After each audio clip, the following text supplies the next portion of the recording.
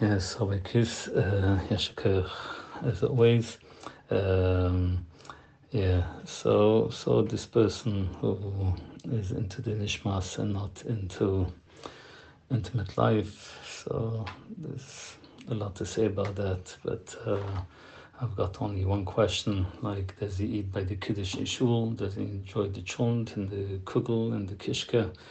And the Yerushalmi kugel and food at home, does he enjoy it, or he is also Polish over there?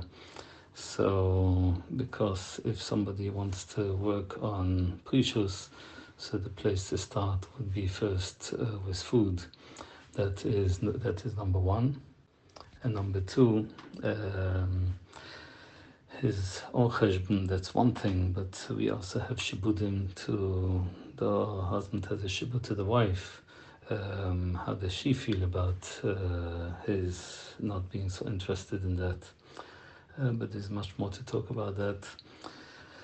I hope that this person has got a Choshva Rebbe, Choshva Rebbe, and to hear the right behavior, like a Rebbe, like the Stipler, and all the different letters that the Stipler wrote. And the Stipler was a person on a serious level. Okay, we should have a Sus Tevis, Yashik Chacha.